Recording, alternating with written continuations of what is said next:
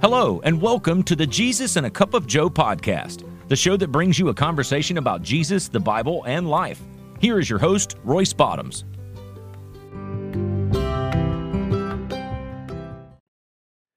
Hey, I want to take this opportunity. I want to welcome everybody to Jesus and a Cup of Joe. Today's episode is entitled, What is Gripping You? I want to get into this because I want to talk about what is gripping you in the listening audience today. Is it fear? Is it anxiety? Is it doubt? Is it depression? What is it that's in your life that's causing you not to live to your full potential of what God has in store for you? And that's what I want to get into today, because fear and anxiety are themes that we find in the Bible. All right, it's a part of the human nature. It often is prone to be uncertain when we are not in the right spot. When we are not God-focused, we have these thoughts that come into our heads. We have this fear and this anxiety that we allow to take root inside of our life. Unless we're trained, we're always going to default back to fear and anxiety, because no matter how much we think we have it together, we result back to being fearful, being anxious, worrying about everything. It's the nature of us. All right, all of our sins are rooted in fear. For example, fear of not being good enough can manifest in the need of recognition. It can ignite pride and an advancements of our heart. Fear of not being accepted can create a desire to please people. Wherever you are struggling, there is a connection of a deep-seated fear. With that fear, you struggle, and that is an obstacle in your life. You have the fear of hindrance to enjoy your life. When you allow fear and anxiety to take shape in your life, now you're allowing the hindrance of the fullness of your life, because you allow it to paralyze you, to immobilize you, to cause you to always question moving forward.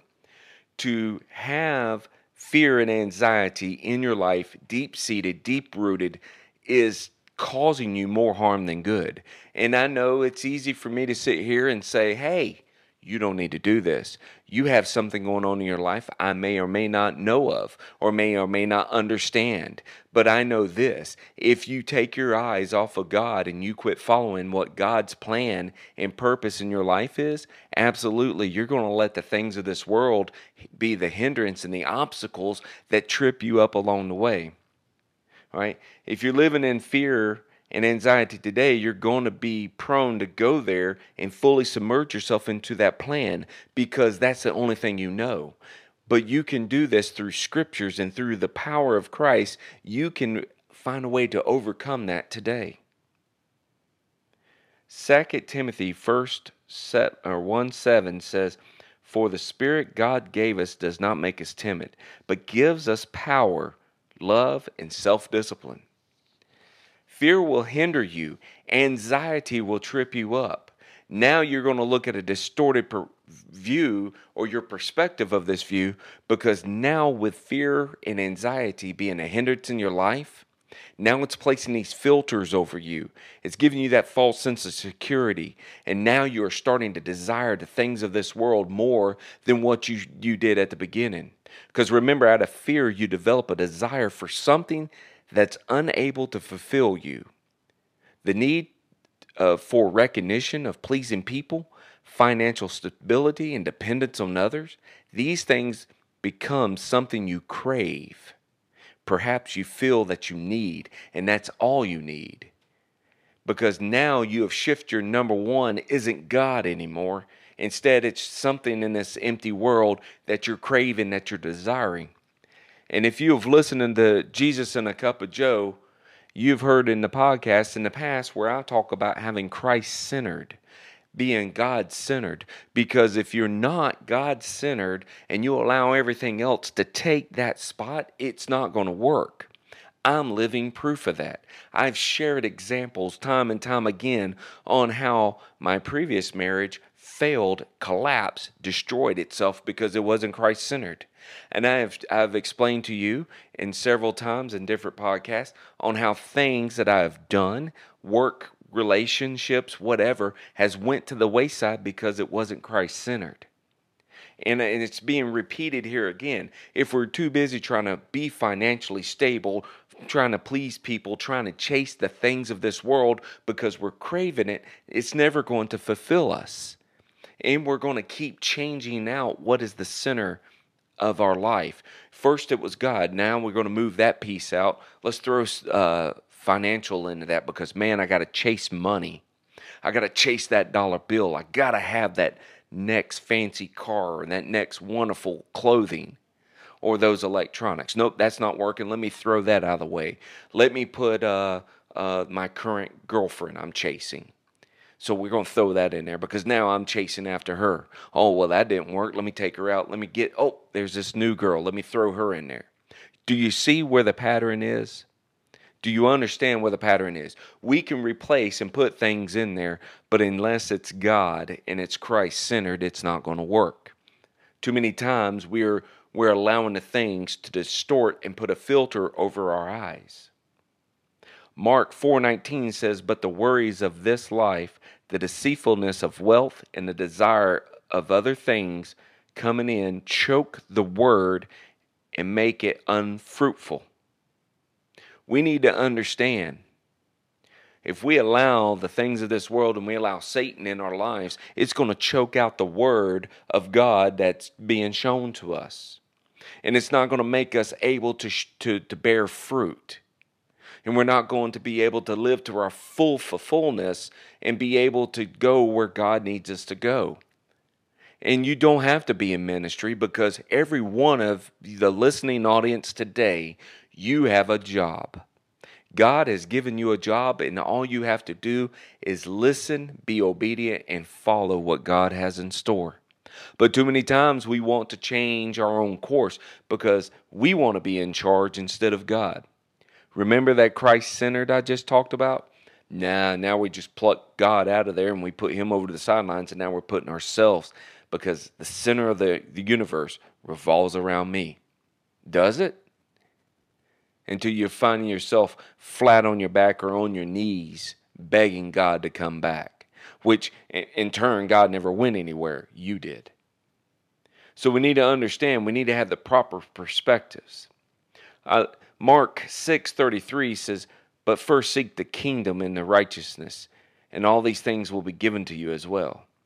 Mark 6:23 is one of my two favorite verses in the Bible because it makes a mission in life so clear. Put God first in everything that you worry about and fear, and it'll take care of itself. You worry about things, you have anxiety, and you're fearful of things. If you put God in everything that you're worrying about, if you take it to him in prayer, he'll take care of it. Jesus illustrating to the humans not to worry about many of the fears of their lives, worrying that the overflow from our fears. And he shares that God will take care of the birds and the vegetations.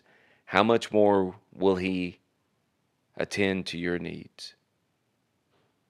You know, it's easy, and I get it. Worry comes easy to people, and it's hard to fight back. But worrying can cause so much harm. How God wants to use you is all that matters. All right? If you allow fear and anxiety, it'll seep into your relationships, into your financials. It will start causing you all type of distress and confusion in your life. And then it takes root into your heart and then into your mind, and you'll never be able to shake it. Instead of having a distorted view, let's have a proper one. A proper directions for your eyes isn't on the things of this world or your worries, but it's on God. When the perspective begins to get distorted, recite the verse and fix your eyes upon Jesus. That might mean putting some of the worship music or hitting the ground in prayer or stepping back from the situation. Recite verses from the Bible. Psalms 23. That is a great verse to recite. But yeah, to get your eyes fixed upon Jesus might mean you will have to step back. You may have to hit the ground praying. You may have to listen to the music that takes you back to that place. And if you can get your eyes upon God and get it focused on him, all of the other elements will fall into place. If you cast your cares on God, God will take care of everything else because God will sustain you. Have you ever wondered how you're going to get through a season or a situation, especially when fear and anxiety begin to set in and play all sorts of mind games with you? If I need to be completely transparent, I have been there. I have been in those situations. I have been in the basement of my best friend's house, sleeping on his couch because I was going through an ugly divorce. All I had was 2 bags of my clothes and a car. That's all I had. And I found myself lying flat on my back on his couch one night, talking to God. And I said, I don't know where to go. I don't know what to do. I have to fully trust in you. I have to fully give it to you. I have to fully let go. That is the hardest things for human beings to do, is to let go of it all and turn it over to God. It's easy for us to say it. It's easy for churches to say it. Just turn it over to God. Let God take care of everything. You know why? Because you want to let go. It's kind of like being a kid. When you got your first dollar bill for whatever you did, then you wanted to go spend it, man. You couldn't wait to spend it. And you go to hand it to the clerk. And the clerk's ready to take your dollar bill, but you're still holding on. You can't let go of that. That's very similar to us. God, I need your help. I have you. God, I need this. I got you. God, I need this. I need that. I already told you I already have you. But Lord, you don't understand. I got to fully trust in you. Then give it to me. But I can't. I can't let go. Turn it fully over to me. Does that sound like the conversations that you might have? We got to understand God will sustain us. It's in His Word. He is there. All right? No matter how bad your situation is, God is there and He will sustain you. Whether or not you struggle all the time or you struggle just a few, you're struggling. Isaiah 41:10 speaks about a place of fear. When you might feel fear or be in dismay, you remind yourself of what God speaks in this verse.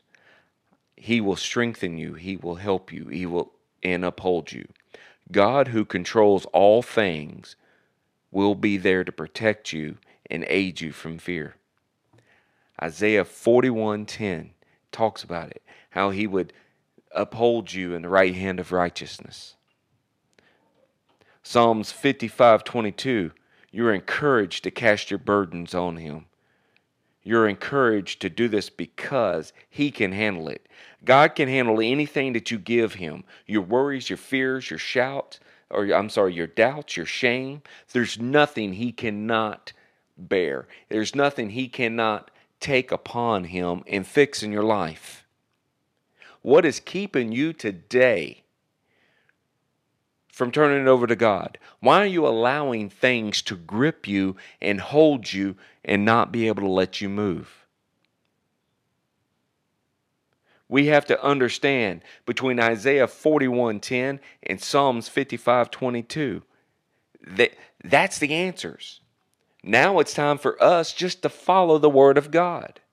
Furthermore, when you cast it on Him, He will sustain you. This means your fears and your anxiety. God wants you to know that you can lean on Him and that He will take care of you in your darkest seasons. So what are you going to do today to start allowing God to sustain you?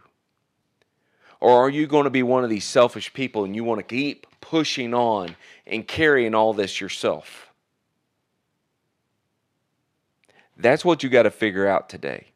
Are you willing to turn it all over to God and allow Him to be in your life? Or are you going to continue to try to play this tug of war with God of you wanting to turn it over and trying to do it on your own? Because if your eyes are not fixed upon the Lord and His Word and He is not centered in your life, nothing is going to work. You're going to find yourself in that dark season time and time again.